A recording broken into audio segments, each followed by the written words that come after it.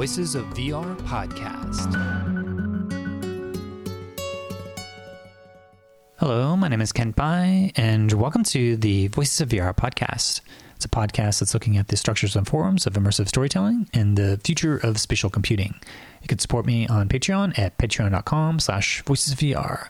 So continuing on my coverage from Venice Immersive 2022, today's episode is with Victoria Boussis, who did Stay Alive, My Son, which is an adaptation of a book that is covering a lot of the different horrors of the genocide from Cambodia. This piece has got a lot of really interesting innovations in terms of it's blending a lot of the cinematic dimensions of film, but there's a lot of game-like elements where you're actually locomoting through a spatial context that is this symbolic translation of the story in different dimensions. And so there's a lot of ways in which that this piece is taking the essence and the heart of what's being talked about in the narrative and then creating a spatial world around you that is trying to represent different dimensions of that. So there's a lot of symbolic translation and metaphor. And Victoria herself, her background is coming from being a lawyer. And so I have some really fascinating discussions about the insights of what her training as an attorney is able to create an argument and how she is connecting to the jury and using metaphors and in really translating a lot of those insights into the context of the spatial medium. Also, this piece was created by a lot of Ukrainians, and so the war in Ukraine has actually impacted the actual production of this piece as well. And so we talk a little bit about that as well and how that relates to the content of what's being covered here in Stay Alive, My Son. So that's what we're covering on today's episode of the Voices of VR podcast. So this interview with Victoria happened on Saturday, September 3rd, 2022 at the Venice Immersive in Venice, Italy. So with that, let's go ahead and dive right in. Hi, Ken. Thank you very much for having me. My name is Victoria Boussis. I am the writer, director, art director, and producer of Stay Alive, My Son, an immersive experience that is also interactive at the Venice Film Festival this year. Awesome. And maybe you could give a bit more context as to your background and your journey into the space. Sure. My journey has been kind of an unorthodox one, let's say. It started early on. I was a prosecutor for the Attorney General's office in my 20s, and there it was really kind of supporting people and human rights, which was very important to me, and seeing the human experience and both the ugliness of it, but also the beauty of the human condition. And I always just got into it for the purposes of helping humanity. I've always just kind of had that ingrained in me as from a child from my mother. And eventually that took a left-hand turn when I ended up going to New York. That's where my film producing career began. And that lasted for about 13 years. I mean, I still produce. Obviously, I produced this piece. And all of the pictures that I produced always had that strong character-driven piece, always a very strong piece that had a strong message as well about the human experience. Of stories like What Maisie Knew with Julianne Moore, Alexander Skarsgård, and Steve Coogan that really explored divorce from the eyes of a child. Other films like Pimp with Keke Palmer, Eddie Kathigi, and Onjanu Ellis, that was the perspective of a young female pimp trying to survive in the Bronx in a very male-dominated environment. So it was always just very strong pictures like that to further explore that. And I loved film as a medium as opposed to taking a political route through my work as an attorney, because I felt you can just reach more people and you can cross geographical, political, socioeconomic lines and really speak to younger generations as well through this medium. Eventually, I saw this insurgence of so much content when cinema started to change a lot with the incoming of various streamers, not just Netflix, but also later on Amazon and then Hulu and all the various streamers. And this change from going to theater because of the pandemic. And a lot of the content that I saw really wasn't as impactful as it used to be, where going to the theater was an event and it was something you look forward to, and the content was more curated, let's say. It started becoming something of more quantity, and I understand, why. At the same token, I also saw the change in gaming. I saw that games started becoming more narrative-driven pieces. Games like Last of Us, for instance, that left an imprint, and you saw people wanting to play these role-playing games to be closer to the character, be closer to their experience. And then simultaneously was this thing called virtual reality. And I said, is there something where I can do where I can mix my love for the human condition and telling these human-driven stories with impact related to my earlier work as an attorney in combination with my exploration of cinema through my career and development of those kinds of stories, but also integrating the power of gaming and mechanics somehow with this idea of virtual reality to penetrate deeper into those narratives. So it's not just interactions, it's actually becoming the character and having that neuroscientific imprint, if you will. Touch audiences different, so content is not just passively observed, it is actually experienced. I went to MIT in 2016 to explore the media and also the business of emerging tech. And that's when I did my first VR experience. That was in Unity. The project was called Reveal, and it was a spiritual pilgrimage to Nepal and India based on some of my experiences. And when I saw people in the headset and then, remove the headset and saw their strong kind of reactions, people crying, people just sitting there still, trying to actually unpack what they just experienced, I said, this is the kind of reaction I wanted storytelling to have. And I was more or less hooked. And then came what was that next ambitious piece that I was going to do that was going to bring me together as not only a person but also as a creative with this very diverse and intricate background. And that became Stay Alive, My Son. Wow, that is quite a circuitous journey through lots of different things. And I wanted to unpack one thing that you mentioned, that I think you may be the first attorney turned immersive storyteller that I've talked to. And so I'm curious to hear a little bit more about that, because being a lawyer and attorney is a lot about reading the law and being really rigorous about understanding the concepts and the limits and the boundaries, but also the history of decisions and the whole evolution of ideas and interpretations. And so it's got a deep philosophical interpretive dimension, but also making arguments. So how does that translate into both the film realm, but also the spatial realm in terms of that attorney-lawyer training as you apply that experience into now trying to create an argument or an experience or tell a story? Yeah. Wow, that's a good question. It's a hard question too. I think the first and foremost that law taught me, and this is like in my 20s now, like we're going back a tiny bit, is know your audience. I think that was the one thing that I learned. And it's very different presenting an argument in front of a judge who just wants to hear about the law. How do you use precedent in order to make an argument that leans towards the favor of your client? A jury now is your peers. It's ordinary people that have been brought there to keep some kind of sense of fairness to the process in defense or in prosecution of the defendant. And in those scenarios, I find that you're not really intellectualizing things. It's not very black and white, because it is about a human being that you're actually making more human, and you're making them more presentable so that they see beyond just whatever the crime is or what it's civil or criminal. They're actually trying to understand the human being behind that action to try to give some sense of justification, whether it was a nature versus nurture kind of arguments. But also as you're presenting that argument, which is also at a more basic level, as I mentioned, and less intellectual, you're creating a human being before them, but you're also trying to use metaphor.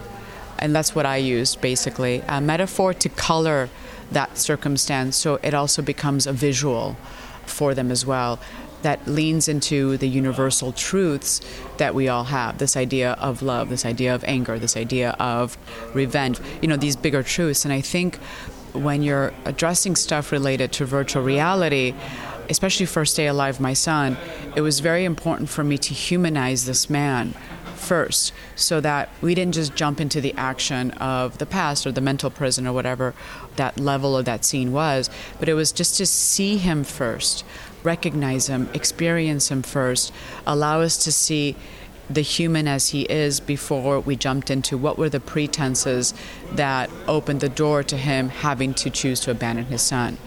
The other element is to be as visceral and as beautiful as possible so that people can actually, instead of just mentally see this place as I would describe it to a jury, but actually see it and experience it for what it is. And this is why we took a lot of time to make sure that those worlds were very rich and very descriptive, but also to your point about being very factual, leading into the intellectualization of things, is to be after S21, do extensive research as to the spaces, the people, the rules, the ideology, so that we can be authentic towards the piece itself and also authentic to the experience of this man. And then the third element that's related to this knowing your audience and the presenting of information is this idea of universal truths. I think that's what film also does very well, which I learned through my film work and through being an attorney, is we all have certain truths, whether it's the love of a family member, whether it's love itself, whether it's idea of revenge, this idea of atonement and the seeking of salvation, ideas of regret. I think human beings have this complexity to them, and it's not very simple all the time, but there is a universality to that. And I wanted to really find those universal moments in each scene as related to this man, so that I can also kind of tease that out in each person that experiences Stay Alive, My Son. So that's how that helped me. The other aspects of law that really helped me from the intellectual standpoint, from the logic, not so much the emotional and the connection to human beings, seeing an argument in the courtroom or on paper, I think is the idea of being very logical in your execution of something. I think it really allows you, they call it IRAC system, issue, rule, analysis, conclusion. It's what is that synthesis of all this information, this entire book that you have, and everything before the book and after the book. How do you synthesize that and create one kind of linear and fluid argument, if you will, or presentation of the story and these facts? And I think that not only helps me as a creative to kind of fine-tune that selection process, but also enables me as a producer to actually execute on a plan, because you have to plan. I mean, there's so many elements to game dev that are so complex. Not to mention, obviously, the various kinds of people. Speaking to a programmer is very different from speaking to a level artist, from speaking to my sound team or my composer. So I think it's enriched my ability to execute on this project, in all fairness to the people that I reach, but also to the team that I carry as a leader of that team, but also to the subject matter at hand and the responsibility to represent it correctly. Wow, that's really amazing to hear the translation of all those insights. No, it's really quite amazing to hear all of the different ways in which that you're taking your background and applying new insights into, because I think there's a quality of this experience. I think it's different than other experiences I've seen. So it's interesting to hear the backstory, and we'll dive more into the symbolic aspects and the translation and the process. But I want to first fill in one gap that I have between, you said you went to MIT in 2016 and started making experience, but when did you come across VR and have your first experiences and decided that you wanted to go to MIT to do that? What was the catalyst for you to go from film and get into VR? Sure. Another good question. I started just reading a lot about VR, and earlier on, the godmother of VR helped me with a name. Anita LaPena? Yes. I mean, incredibly amazing and profound. And when she did her various pieces about putting people inside of a prison and what that felt like, and more of a documentary kind of subject matter, and I started exploring that more, I said, wow, this is a very powerful thing, because it places you in the space, and everyone knows what a 3x3x3 confining space is, but to actually be in it and hear the voices and remain in it is very different, because then the walls start closing in on you and you start actually, beyond just visualizing, being in those spaces. So work like that was very powerful for me to actually experience. And I think in general, just the medium, reading about the neuroscientific implications, the physiological changes. During that experience at MIT, I used an Empatica watch to capture galvanic skin responses, heart rate, etc., and to see how people's reactions did change based on the various scenes that we had, with the intention of changing those emotions. And I said, wow, there's something here to unpack. And I just wanted to push the medium forward. I wanted people to become better human beings. I wanted to use all that I had in a way that spoke to the medium and to kind of concise my experience into that. And I think it just spoke to me, to be honest. I had never done it before, didn't know game dev. I really wasn't a gamer. Yes, in my formative years I played Pac-Man and all those things, but nothing at this level. So Yeah. Well, what was your first VR experience? You said that you read about it, but I imagine that did you go to MIT without ever having a VR experience? I think I had done Noni's experiences first, and that's what got me hooked to it, actually. I believe it was her experience first. Because I remember, the reason why I'm saying that, I'm sorry it's been a minute, is because I remember in my MIT application, when I actually wrote my personal statement, I actually wrote inside, I wanted to create projects such as her work that drew in the emotional elements and this idea of empathy in order to drive storytelling further. I remember that very vividly in my personal statement. So it was her work that inspired me to do it. Okay, wow, okay. So you go back to MIT, you study there, and you come out, and then you produce a project, and then this particular experience that's here, maybe you could give a bit of a background context of being in Cambodia, how you came across this book or this story. Sure. So after I was finishing MIT, I have an amazing mentor there, Sanjay Sarma. And Sanjay was always just very interested in my work and my perspective of things. And I remember saying to him, I have this idea, I want to make this project that I have in mind and this book that I'd found in Cambodia into a virtual reality experience. And he said, well, what do you have? I said, well, I'm thinking about this book. And he's like, okay. He's like, well, put something on paper and let me read it and let me see what that is. And so the book itself actually is a book that I discovered when I was visiting Cambodia. Specifically, it was in a bookstore in Siem Reap, right after I had seen Angkor Wat. And I remember I had done a cooking class because you really understand the culture more by the changes in their cuisine. And through the cuisine, you saw that, they were having their typical Cambodian meals, but then there were these other elements, right? The insects and the grasshoppers and these other elements. And I said, oh, wow, where did this come from? Because obviously it's different from Western cuisine. And they said it was partially because of those years during the Cambodian genocide when people had to scrap for anything. And it just kind of hit me how those years even changed elements of the cuisine. And to my ignorance, I had known about the Vietnam War, I had known about the genocide, but not at the depths of what the genocide was, and not the depths of the culture itself. Cambodians are wonderful, kind, spiritual people. And when you meet them, there is a spiritual element of Buddhism, which really leans into this idea of doing the best you can in this life so that you find salvation, so that in the next life you have this evolution of your soul, so to speak. And I think that that's really allowed them as a people to heal from such an atrocity and such a tragic past.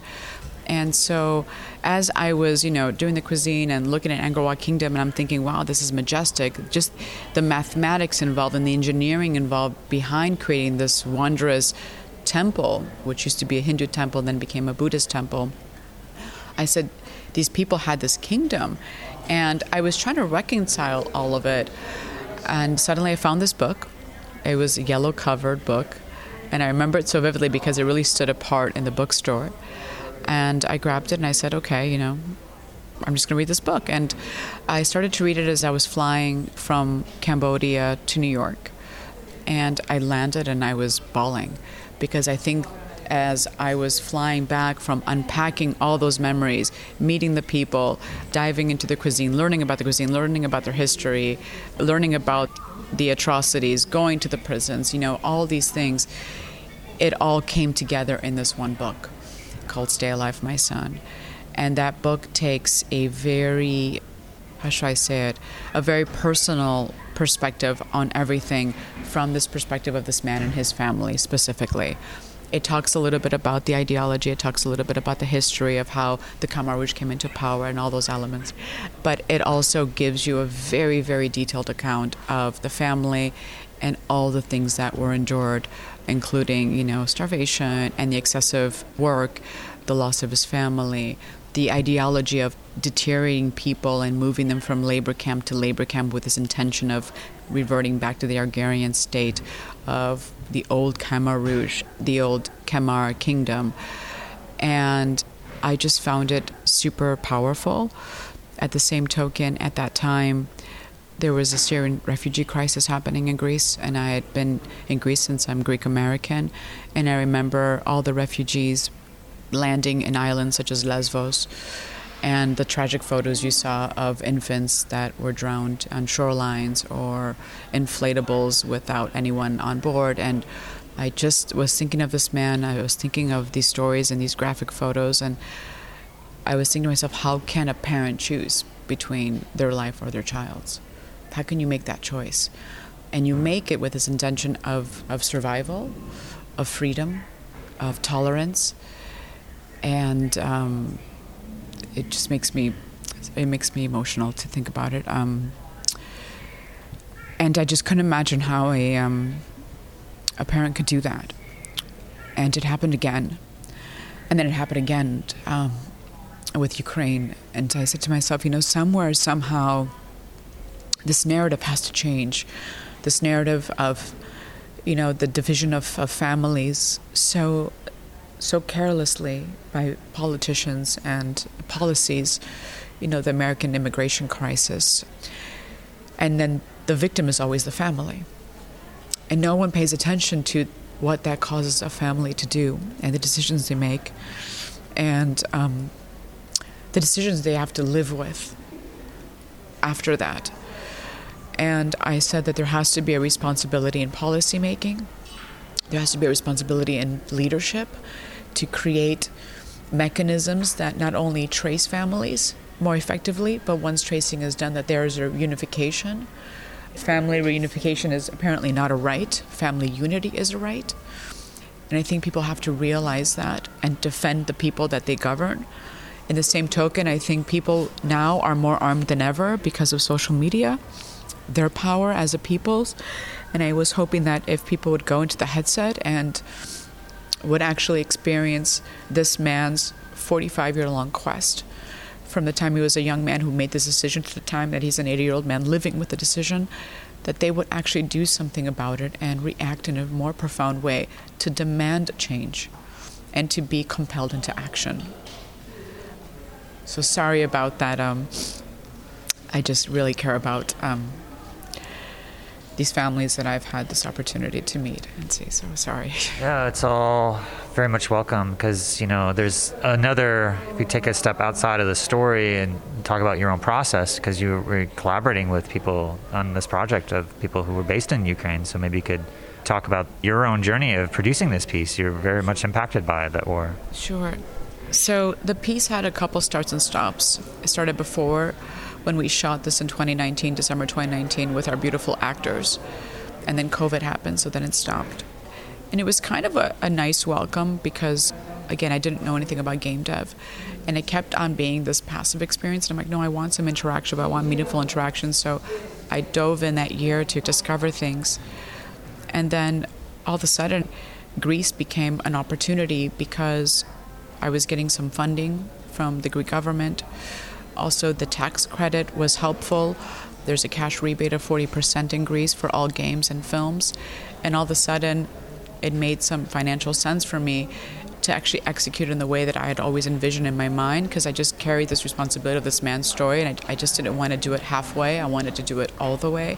And I had such a strong creative vision for it. And I just felt it wasn't satisfied before.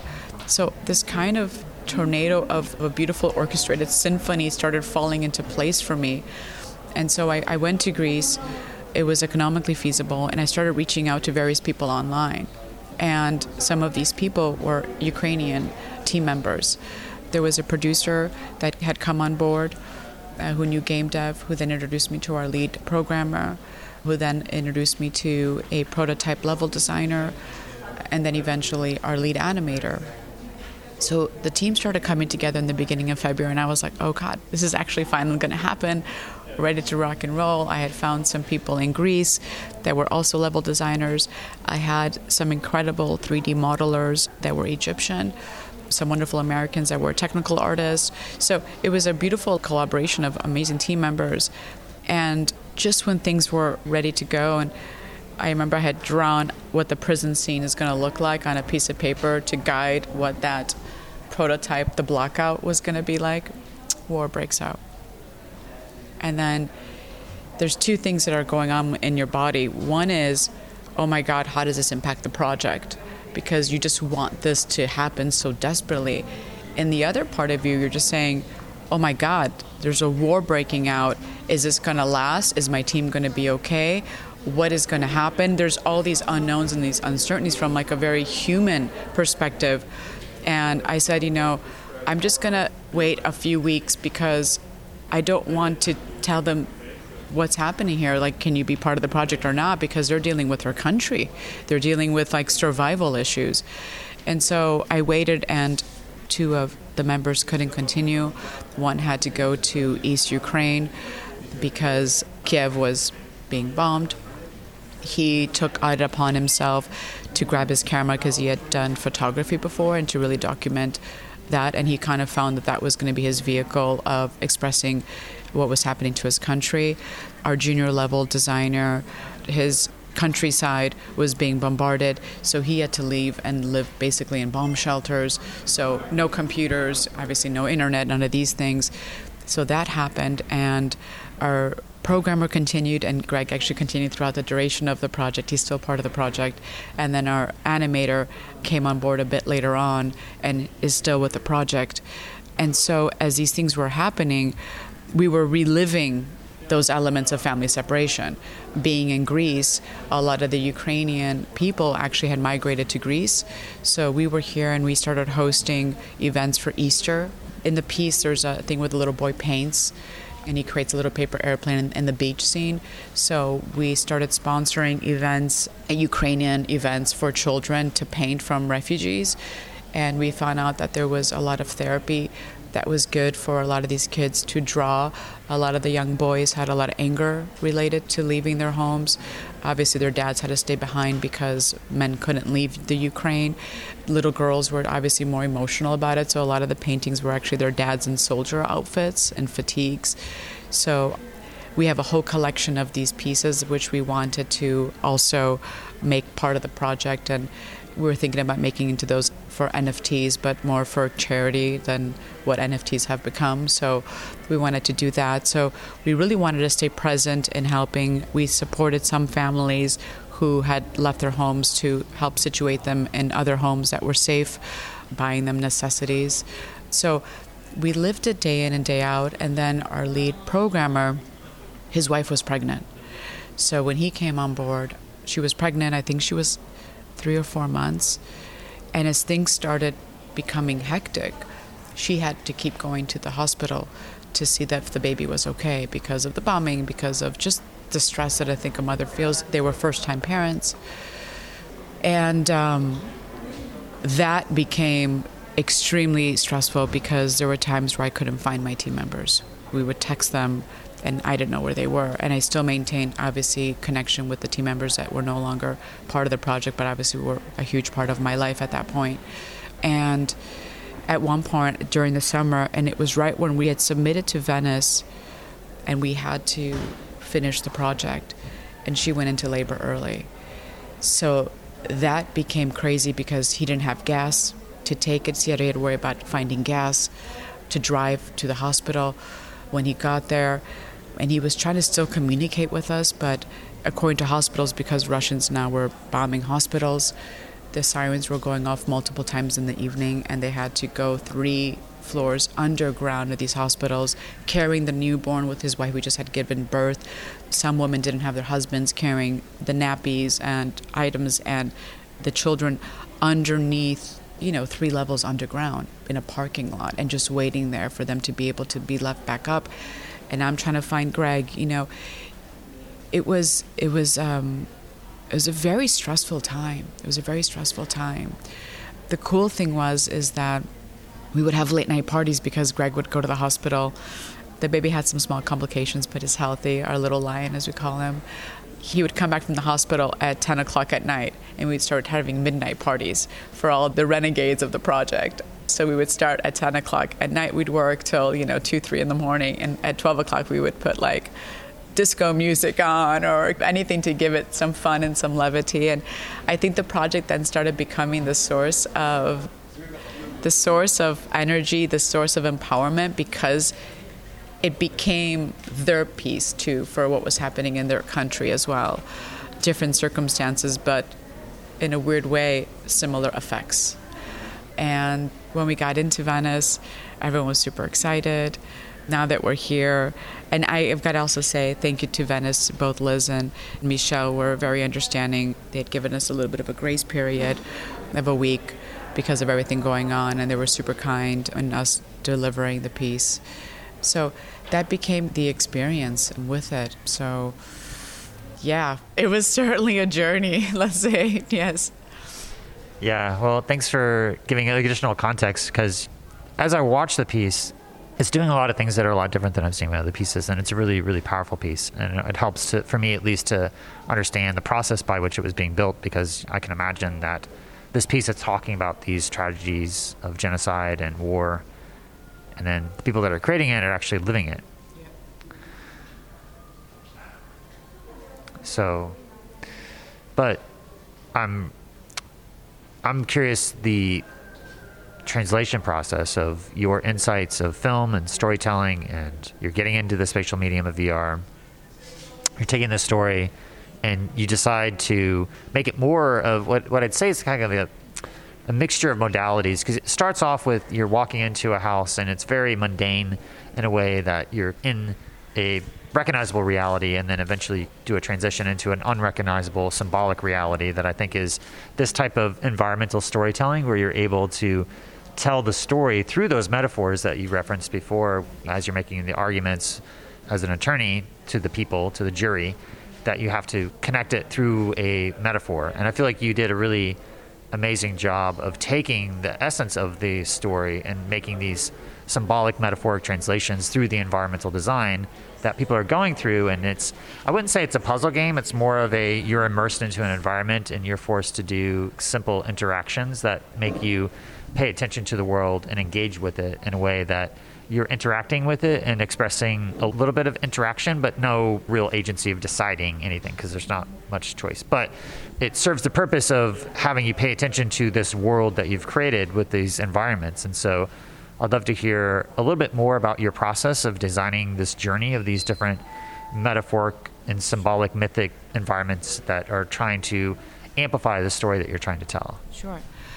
So it was very intentional, but it was also anchored on, Joseph Campbell's hero's journey, and I wanted to leverage creativity because of the Unreal Game Engine. And I almost kind of wanted to unleash the beast, so to speak. And I think that a lot of people that I've seen a lot of work done, especially earlier iterations of VR, is this constant want to recreate the real world in VR. And I think that there is a place for that, but I think that's also a very limited perspective on what VR is. I mean, you have this incredible medium, you have these incredible tools, and I said, at the end of the day, engaging audiences to be a part of the piece and to be moved by it, I think you need to also serve a sense of entertainment. And you need to also have a sense of fun and a sense of intrigue and a sense of dynamicism, so that it doesn't just become this heavy, heavy piece of going through these spaces, but you're leaning into all the tools that you have. So when I started the experience, I wanted it to be hinged in reality, part of that hero's journey, the ordinary world. But I also wanted to appeal to people that haven't done a lot of VR as well, to anchor it on a place that is recognizable. It's a home of this man, and to go slow with the building also of the use of mechanics. So there was this balance of design for the sake of connectivity to this man, to his home, to saying, oh, he's done well, he's lovely, there's happiness here, but there's also something looming that we're not sure, so there's a darkness that's present, and you start unpacking that narrative. But also in terms of level design, we're virtually walking through this experience. So I spent a lot of time, because I was the initial level designer when the whole Ukrainian war broke out. I ended up creating the prototypes, I ended up creating the initial level design, and then obviously with my wonderful concept artist, really spend a lot of time focusing on how to actually tell people based on the level of where they're supposed to go. Driving early mechanics, grabbing a newspaper, handing up the newspaper, very simple things to start building on that, but also to prevent people from getting nauseous, having them start adjusting neurologically on the element of virtual walking versus teleporting, for instance. And then I'm like, okay, and this is actually a line from Quentin Tarantino. He says, once you bring your audiences up, you bring them back down again. Then you take them back up again. You always have this dynamic flow. And also George Lucas says that, cinema is dynamic. And I remember these kind of ideas because I think an experience should be dynamic. And just when you've got the narrative, so it's a very slow brew, it allows you to focus on what he's saying, focus on the space, focus on the photo of the child. And then just when you're like, okay, I see what's happening, boom, you take them on a ride. And that ride then, in my mind, still anchored on reality, as I mentioned, because of the historical context and all the research we did, started becoming this kind of fantastical thing. And I wanted people to have fun. I wanted people to always be on edge almost, like what's going to happen next. I want to explore more. I want to see what's happening. Oh, wow, I could use a flashlight. Oh, wow, it reflects light off this. Oh, I found out more information about the ideology of the Khmer Rouge. Oh, wow, the killing tree, that's shocking because it's so beautiful, but it represents this horrible behavior of the Khmer Rouge, towards children. Then you go into the bowels of his mental prison. And it's hard, there's blood, there are guns, there's bones and skulls, and all these memories that show you the deterioration of this family. And then, of course, with spatialized sound design, which was very important, is to have it be a step-by-step where as you're walking, you're hearing your footsteps, echo in these chambers.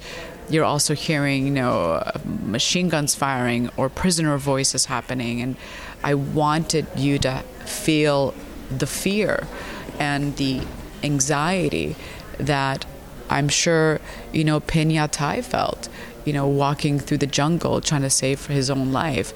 You couldn't attract attention to yourself or else you would be killed. So I wanted to take all those things I read in the book and outside of the book and drive it more into the experience by using the spatialized sound, the very detailed graphics, the puzzle pieces, that each puzzle mechanic is leaned and hinged to an emotional connection. This idea of giving people rice, but when you're giving them rice, you're actually taking something away from them, which is what they did.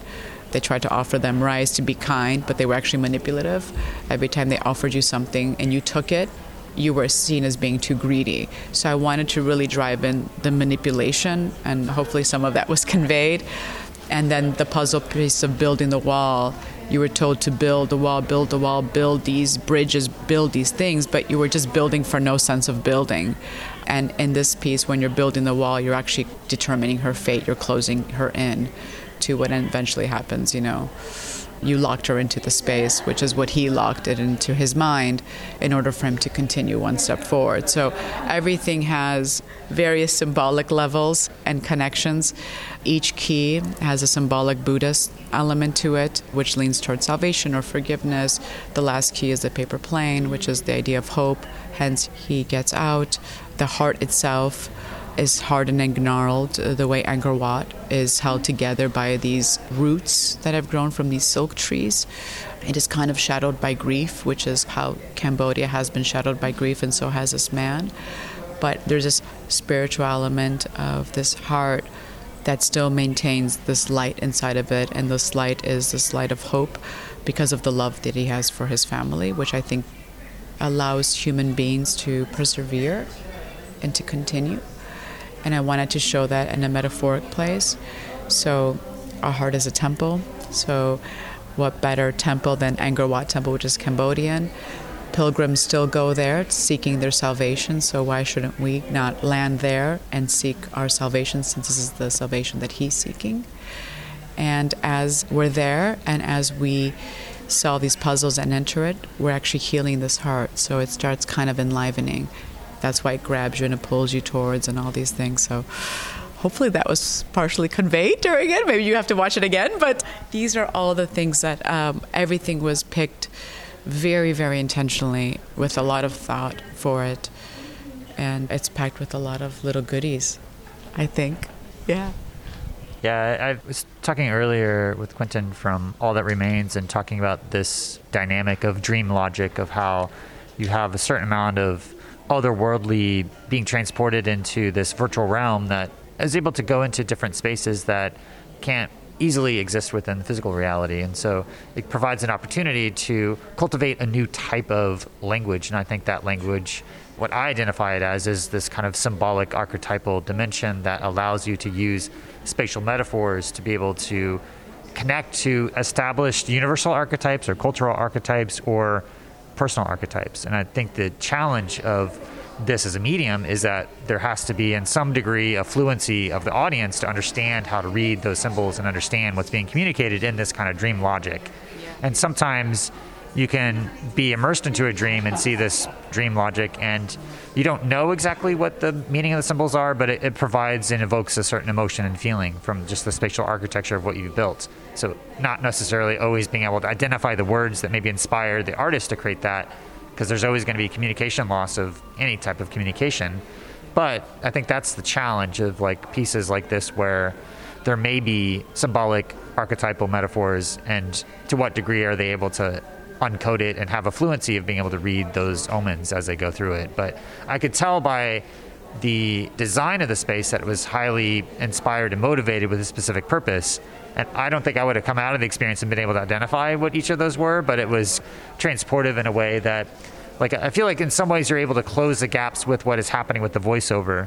But for me, the challenge is that I'm so immersed into this visual awe and wonder of the space that then it becomes an additional level of cognitive load to try to like process and digest what's being said and the meaning of what's being said and the connection between what's being said and what's being shown to me. So yeah, it does feel like the audience probably needing to see it a couple of times, or watching it and listening to a conversation like this to kind of help unpack it, or the process of being able to understand and develop that type of symbolic fluency.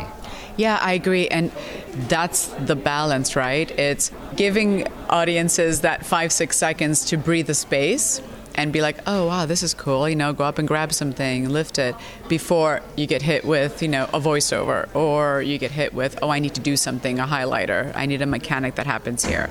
And at some point, it's also creating the repetition, so it becomes easier. That's what we had, like the 3 cans and the 3 bricks. Some people are like, oh, that's a little, repetitive. It has to be, so that then we could give some more information, because that's becoming more second nature. So it was always this like push and pull as to balancing cognitive load with the wow and the sensations of, oh my God, the space and all these things that it's invoking an audience member. But I think the other element for me that was very important is I didn't want to just say it all blatantly, because the importance of experiences like this is not for just it to be, this is the experience, this is where it begins, this is where it ends, and then it's like, cut. Okay, we go back into our lives and it just washes over us. The point for it to be so packed with things and so many dimensions, for me, was for us to have this kind of conversation where we unpack things more together, for your listeners to be like, okay, what did that mean that Victoria did there? For people to leave and say, wait, what was that symbol all about? And by that, it becomes also where they start looking at the book themselves, or they start wanting to read a little bit more about the history, or about Buddhism, or about, it starts inspiring that curiosity. And I think if I've inspired someone to be curious, to open up a book, read about this material, listen to your podcast, I think that's what fuels then change, because it's more people involved into the various levels. And I think if I've accomplished that, that to me is success, the kind of success that I would want. Yeah, it's definitely a piece I want to revisit again. But I wanted to also ask one question around the structure of the piece, because there is this jumping back and forth between, as you do these different interactions, you kind of go into like these memories that go into a little bit more of a, sometimes volumetric capture, sometimes it's a 2D video projected within a 3D space, but you're going and telling a story that is unfolding over time of this family and all the journey that they're going on, that's kind of matching as they're going through this metaphoric symbolic space, getting different bits of the narrative. And so there was part of me that was taken out of the being immersed into that spatial context and then into another realm, and then going back and forth, I felt like a little bit of a discontinuity that in some ways broke the embodied presence of being in that specific space. I mean, at the very beginning, you have like a hologram that comes in that starts to be shown. And so I'm wondering what was behind the decision to cut away and have this more volumetric capture or 2D capture in the context of a spatial to be able to tell this other story with the actors that are trying to tell other aspects of the story. Yeah, sure. So some of that was actually a choice. So in the first one, when you meet the hologram of the boy and it's a full Alembic cache, it's because he's in the real world. So it's like his memory coming in the real world where we're still at his home. Now, the other memories were chosen to kind of be in this tunneled version of things because we're in his mental prison. So he, in my mind now, right, this is my interpretation of it, he's packed this stuff so deep in his mind because he has to survive. And by unlocking each puzzle, you're kind of going into the depths of that darkness, basically, to see this kind of bits and pieces of some part of a memory. This is why you don't see the entire world. This is why there's that kind of haze. And it's just to kind of give us almost a small little window into that darkness before you're whipped back, because I think that's how people's memory also works. It's very, very moments in time that you're catching, and everything else is not very clear, and it's not very vivid either. So I wanted to kind of have it feel a little bit different and a little bit more tucked away than it would as if you could walk around it and be a part of that environment, because it was a mental prison. The other element was also on a technical side, because everything was really, really heavy. It would be really impossible to have so many memories and to be so technically heavy the moment the world was also so heavy. So there had to be choices that had to be made in terms of, can't we still accomplish this on an artistic and a creative vision standpoint that actually made sense narratively with the creative decisions, but also take into account the technical constraints that we were under in order to deliver. And so it's finding a solution that accommodates both. So this is the moment where, you have to put on the other hat and say, okay, I want this, this, and that, but I can't have this and that. So what is the creative choice I have to make here to make sure also that it works narratively, but also it actually works, the experience works, and we're not dropping frame rates and making people dizzy and all those things. So yeah, and I guess a question around the story of the piece of this father who had to abandon his son, and he, in some ways, this journey feels like he's on a quest of trying to find his son. He's still trying to find his son. But I don't remember a visual scene that showed the actual separation, or maybe there was, and I don't recall, or maybe it was talked about. But what was the context under which the separation had happened in that moment? And is that represented in the piece? And yeah. So what? So what ended up happening, and it's okay, you could see it again, we're here. So in the first can, the puzzle, that space, that's related to the second son, Sudath. Now in the second, in the Tetris, we call it the Tetris puzzle piece. When you put the first one, you hear whispers of the prisoner saying to you, "You lied, they know."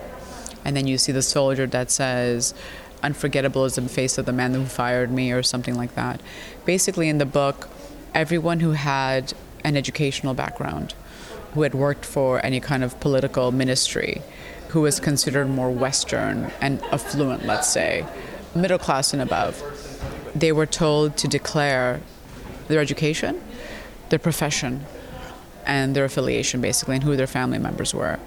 And Ty quickly discovered that those people that were educated, he was educated as an engineer. He was working for the Ministry of Engineering. He had won numerous mathematical prizes by the king himself. And when he saw that those people were being pushed to a second area, he realized that he had to hide his identity.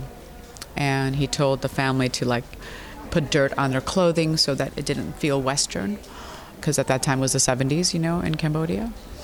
And he had to hide it. So in one of the camps, one of the soldiers who he puts a pen in his pocket, which means that he's climbed in the ranks of the Khmer Rouge. And these were young boys now, right? These were 18-year-old boys who became radicalized and got the power of weapons and became, these monsters. Is that he recognized him in one of the camps. And he's like, "Aren't you Pinya Tai?" And he's like, No. He's like, "My name is Tai." He's like, No. He's like, "You're lying to us. your full name is Yatai, it's not Tai. He's like, well, it's short, I didn't lie to you. And that's when he knew that he would be taken to the jungle and he would be killed.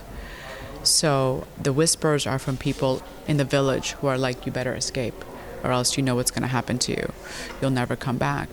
And then the next scene in the puzzle is when he tells Annie, his wife, that he's going to escape alone. And she's like, no, you're not. I'm coming with you. And in that moment, and Elodie Yung is so brilliant in that moment because it's 3 emotional beats. One is, I refuse to die like an animal. I'm not staying here. Second is, wait, but she sees Nawat, basically. She's like, what are we going to do with our son?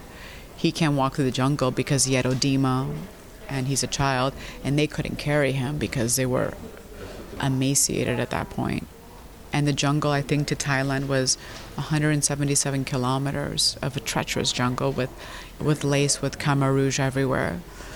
And then she realizes, and the third beat of that performance is when she realizes they made the decision, they're going to abandon their son with this woman in the hospital, and I could unpack that in a minute. And they make the decision, and she says that the least they can do is, if they're going to abandon their son, to make sure that he's clean, that they give him to this woman, and that's what they could offer him, is so that he's presentable to her and clean. And the next scene that we go into the other prison with the keys is the scene where he's at the river, where he's bathing his son. I bathed my son for the last time. And he gives him a ring, which is his gold ring, so that he had some kind of money on him that he kept in his pocket. So they made a choice to abandon him. There was a woman in one of the Khmer Rouge hospitals that he had gone to earlier to get some medication. And this woman, when she saw Nawat, she became super excited because it reminded her of her children, especially her son.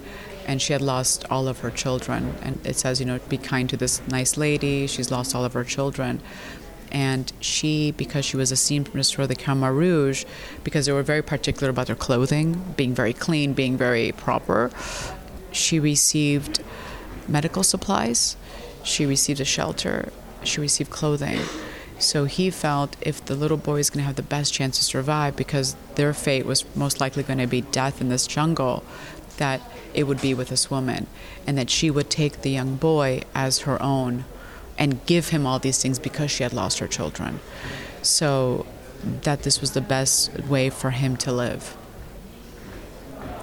Were there, I'm trying to remember, in those scenes, was a child off screen and she was referring to him, or was a child in the scene with them? It's off screen. Okay, that's the thing that is confusing for me as I watch these pieces, because there's a lot of this full spatial context where you're sort of showing in and zoomed into characters and they're saying words, and sometimes I don't always catch all the words, and so there's things that I miss in the story beats that are hard for me to follow because there's also no transcripts. I've been watching a lot of Netflix with subtitles, and I've gotten used to being able to read and really make sure I catch it, and so there's things that I miss in the dialogue, but then makes me feel lost in the story when there's a son that's there, but off screen, that's referred to, but I don't see. So that's why I don't have a memory of it, because there's I don't remember seeing it. So there's a certain amount of my visual field is dominant. And then the audio is sometimes there's story beats that are dependent on everything that's said. And if I don't hear what's said, then I feel like I can kind of get lost in some of that. Yeah, no, fair enough. And I think for that one, what we did is we put his teddy bear in her line of sight. So when she looks, you see his teddy bear, the little monkey. So at the end, when you see the monkey in the bed, that's the connection to him, so to speak. And again, it's a lot of stuff to unpack in such a big piece. To your point about subtitles, we want to look into that because I think it helps. It's just a question of figuring out how to do it very effectively. And I would love to hear your thoughts when we're done with the interview of which ones are a really good experience to do that, because I think it's important. It's important. What was the choice to not include a child actor in that scene, to kind of have the full version of that separation? Because that seems like a key point of the father being separated from the son, and we don't actually visually see it. You see him washing the boy and telling him, this is the last time we have to leave you. That you definitely see that scene. It's the river scene, and I think it's when he gives him the ring and tells him that, we're sick, we have to leave you, the time has come that we have to leave you. So that definitely is there. In terms of Elodie Young's portrayal of Annie, when he tells her, I'm leaving, she says, I'm not staying here, and those 3 narrative beats, he wouldn't be in that scene, because I don't think a parent would have that serious conversation to say, I'm leaving, they found out who I am, I'm out of here, I need to preserve my life. The boy wouldn't be in the room. So I wanted to have this scene where you're reliving that moment with you and your wife making that decision. And the next one is the scene with the father and the son at the river. I think part of the other thing is that if this was depicted in a film, you would see the full kind of like sequence of those. But in the VR piece, you're kind of like going into a memory. It's sort of a sequence of different memories, but you're popping in and out. And so you kind of have to, like, in some ways, take these fragments of what would normally be cut as a film, but you're popping in and out of a spatial context and back and forth. And so I think in that process, then, like, the language of how to communicate all those things, of like telling a story like that. So there's things like that when I was watching it that I felt like I was kind of missing, but I felt like I really appreciated the piece. But yeah, there's things that that are a part of like seeing just so many experiences and just being tired or just, whatever festival conditions. And when the virtual festivals were happening, it was great to be able to kind of rewatch it and like watch it 2 or 3 times, but you're lucky to see a piece once here. But yeah, I think it's a lot. It's a lot, and like I said, and there's a lot that you've seen. I think you've seen 73 experiences in 3 days. I mean, that's a lot of stuff, Ken. I mean, but I am dying to have you see it again after our conversation to get your feedback, because I'd love to see if you noticed other things and had other questions. So yeah, for sure. I'm super excited about it. Well, one other thing I want to unpack is because you have the prison that represents the mind, and you said that the last scenes are this temple and it's the heart. And so maybe you could talk about this dialectic between the mind and the heart and how you were trying to, because he meets the boy in the end, and that's also a little confusing because you have this visual representation of him being reunited with his son, but he's not actually with his son. So maybe you could talk about the symbolic space of the temple of the heart versus what is happening in his mind. Sure. So the difference between the mind and the heart in terms of how I represent it here. So the mind, for me, is a tricky space, right? Our mind plays tricks on us all the time, and we seem to remember certain things in certain ways. But I also feel that your mind, at least for me anyway, seems to also lean on tragic moments. Those are very, very hard, and you replay that tape over and over again, especially a decision, which is like a logical decision to abandon your son for X and Y and Z reasons. You're leaning into this kind of logical sense, and you're replaying those moments and over, not knowing if it was right, if it was wrong, and you keep going on this back and forth analysis, right, of your behavior. Things could have been done differently. What could have been done differently? Would I have survived? So that is a very logical approach, and the reason why it's a prison is you ask, and he's asking himself these questions that will always remain unanswered. So that's that labyrinth kind of style prison, because whichever direction you go, you're still going to find yourself in the same predicament. You made this decision which resulted in this effect, you made this decision which resulted in this effect, and here's that linearity to it. But the questions are endless. And that's kind of why I made it into that mental prison, because I think people share that, especially, emotions like regret. I think you're constantly trying to find an answer, and there is no answer. And that becomes your mental prison, the unanswerless questions. Now, when you go into the heart in the way it's been shown in this kind of mythical tree of life, Angkor Wat kingdom, temple, is that if we were only driven with our mind, I think that road would be a bleak one, right? How do you recover from a tragic past, tragic decisions, and questions that you can't answer? It's dark. But the reason why I think people continue and people aspire and people have this will to survive is for other emotions which are also lighter. I mean, there's hurt, but then there's love, right? And there's a human will to survive that pushes us forward. And in that heart, what do we survive for? Typically, we survive for those we love. That's what gives us reason to continue. And for this man, it's the only way he could reclaim anything of what he lost was to continue on, and for this feeling in his heart that he had, and he's told me this, in my heart my son is still alive. For him, that feeling, I think, propelled his actions and propelled his continual seeking for Nawat over and over again, wanting to find justice, being a witness at the United Nations Tribunal hearings and seeking the prosecution of the Khmer Rouge leaders, which he did, going on and writing numerous books. Some more heavily rested on the Murderous Utopia, which is about the ideology, Stay Alive, My Son, which is about the family story. He went around the world to discuss the Khmer Rouge and to ask the international community to come in and help Cambodia. I think all that fueled his choices and his life's purpose by this feeling in his heart that he was still alive. And so I wanted to represent that in that way, that in his heart there is this boy that's still alive, and this is why he did all those things.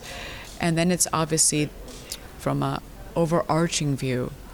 In Buddhism, there's this thing of detachment and attachment and the Four Noble Truths. You have this first truth, which is resting heavily on suffering.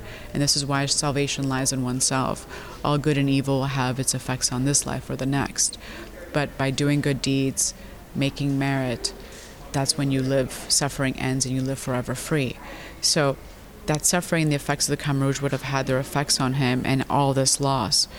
But if he detaches from that suffering and detaches from those elements and maintains those virtues, then his son is alive, then his son is free, and he is released from suffering and the need for the attachment to hold on to a physical boy rather than understanding what that boy was for him, which was this raison d'être.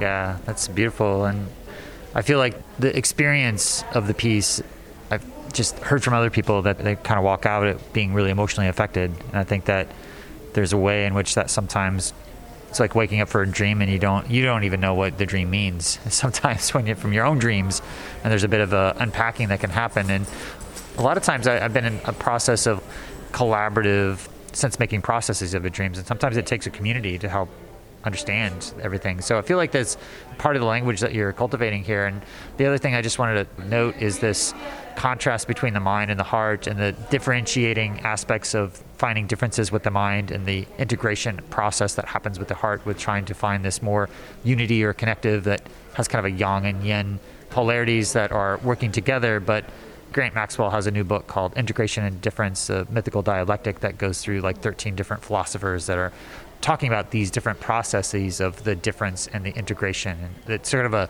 consistent theme in philosophy over many generations, from the Hegelian dialectic and the thesis, antithesis, and the synthesis, and to Deleuzian, getting beyond the Hegelian process, or the Alfred North Whitehead and his process philosophy, and Isabel Stingers and Jung and the alchemical process. And so tell me all this stuff. There's a lot of deep philosophical thought that I think these different polarities that are getting into that gets to a lot of the core of our consciousness and our perception, but also the contrast of the up and the down that you talked about before is like the building and releasing of the consonance and dissonance cycles that are a part of music and a part of story and a part of building and releasing tension is at the core of the essence of storytelling. And I feel like you're able to still create that sense of the tension of being in that prison, and then the exalted opposite polarity of the integration part that happens when you're in the temple. And so just from a spatial journey, you're able to translate that hero's journey into those going into the underworld and coming into that return by creating symbolically that mythic journey into spaces that are representing those different processes of the differentiation into the integration at the end.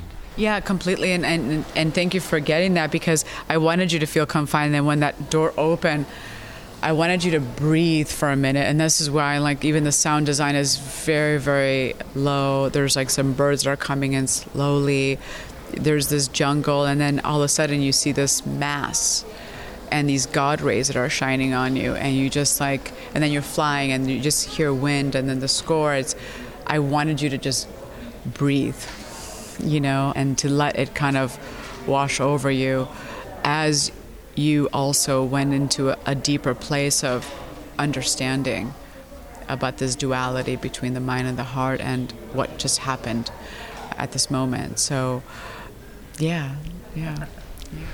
Awesome. Well, finally, what do you think the ultimate potential of virtual reality and immersive storytelling might be, and what it might be able to enable? I think the potential is endless. I think a big part of it is, financing. I think if creators were given more opportunities to finance these kinds of experiences, which take a film and allow you this opportunity to embody your favorite hero. Like, I would love to do a great piece for any of the cool Marvel characters and give them a backstory. Like, we had the character piece of Joker. Like, that was beautiful cinematic. But I wonder, if there are any other kind of heroes like that, or ordinary heroes, which is the thing that I love, is ordinary people becoming extraordinary because of a sense of adversity in their life or sense of tragedy. And there's countless stories out there and books that I would love an opportunity to do, to show this kind of new version and evolution of cinema where we become the main character and we actually live that journey. And I think in terms of empathy and the empathy machine, I always think that's a limited approach. And I know Chris Milka is lovely and a pioneer in the field, but I think that's limited. I think you could have empathy in films too. Yes, this is an empathy evoking machine, if you will. But I think because of the depth of the technology and that immersion mixed with obviously interactivity and various senses, the more the senses, the more immersion kind of thing, I think you could lean into compassion, which is empathy plus action. And then I think this is when you empower people to take positive actions to impact our world for the better. I know in this piece that was a very important thing for me. We're working very closely with the International Red Cross, UNICEF, the European Council, the European Commission, in order to change this story of the narrative of family separation to one of family unity. We're going to be part of a huge conference that's happening on family migration and refugees now in September, I think September 18th, where we're going to showcase the piece. These are some of the great potentials of VR. Documentaries do a lot of this work as well, but I think it's a more personal approach to it since you've stepped into the shoes of someone. And I think that could be a great future for VR. And I think it's going to be a split in VR. I think there's going to be a gaming version of VR, which I think is super attractive, super fun, something I'd like doing. And I think there's going to be this other narrative RPG, version of VR where we're role-playing and we're becoming those protagonists in cinema in a more active first-person way. Awesome. Is there anything else that's left unsaid that you'd like to say to the broader immersive community? I would just say thank you for supporting VR. Thank you for being open to the medium. Thank you also for being patient with it. It's not always perfect. We're all trying the best. There are bugs, there are things. But the more we get the support from the community, the more we grow not only as a community, as an industry, but also it empowers us to know that the work is received, it's appreciated, and there's this kind of mutual respect for one another. And I'm open to, by all means, through Ken, or feel free to tag me on things if you have any powerful stories that you feel you would love to see. I love hearing from the community. The community is why we do these things. If there is any other way that I can be of help, or even to tell me, suggestions, I'm definitely open to stuff like that. But keep supporting. I said it's good to be brave. We have one life to live from what I understand. So be brave and keep pioneering despite the noise. And I think together we are those misfits, we are those outliers, but I think together we can all change the world. And I hope I can do that, can continue doing that. And thank you very much for all the support. So, well, Victoria, thank you so much for joining me here today and for sharing this project and your journey, which has been quite a journey to get here, and all the things you had to go through, and also all the innovations in terms of the exquisite world building and innovations of trying to create these mythic, poetic, metaphors spatially that are trying to tell this deeper story. And it's a very ambitious project, I must say. Lots of innovations that can be unpacked here. And thanks for joining me and helping unpack it all. Great. Thank you so much. Take care. So that was Victoria Bousis. She's the creator of Stay Alive, My Son, which was showing there at Venice Immersive 2022. So if you want more context for the wrap-ups, then I'd recommend checking out the episode 1121, where I talk about all the 30 pieces in competition. And in episode 1144, there's an immersive panel that I did at Venice with some other immersive critics talking about the art of reviewing immersive art and immersive entertainment. Recommend checking that out in order to dig into a little bit of my own process of what I'm trying to do with these larger series and trying to unpack and discuss the art and science of immersive storytelling with a lot of these different pieces that we're showing at Venice Immersive 2022. So that's all that I have for today. And I just wanted to thank you for listening to the Voices of VR podcast. And if you enjoy the podcast, then please do spread the word, tell your friends, and consider becoming a member of the Patreon. This is a listener-supported podcast, and so I do rely upon donations from people like yourself in order to continue to bring you this coverage.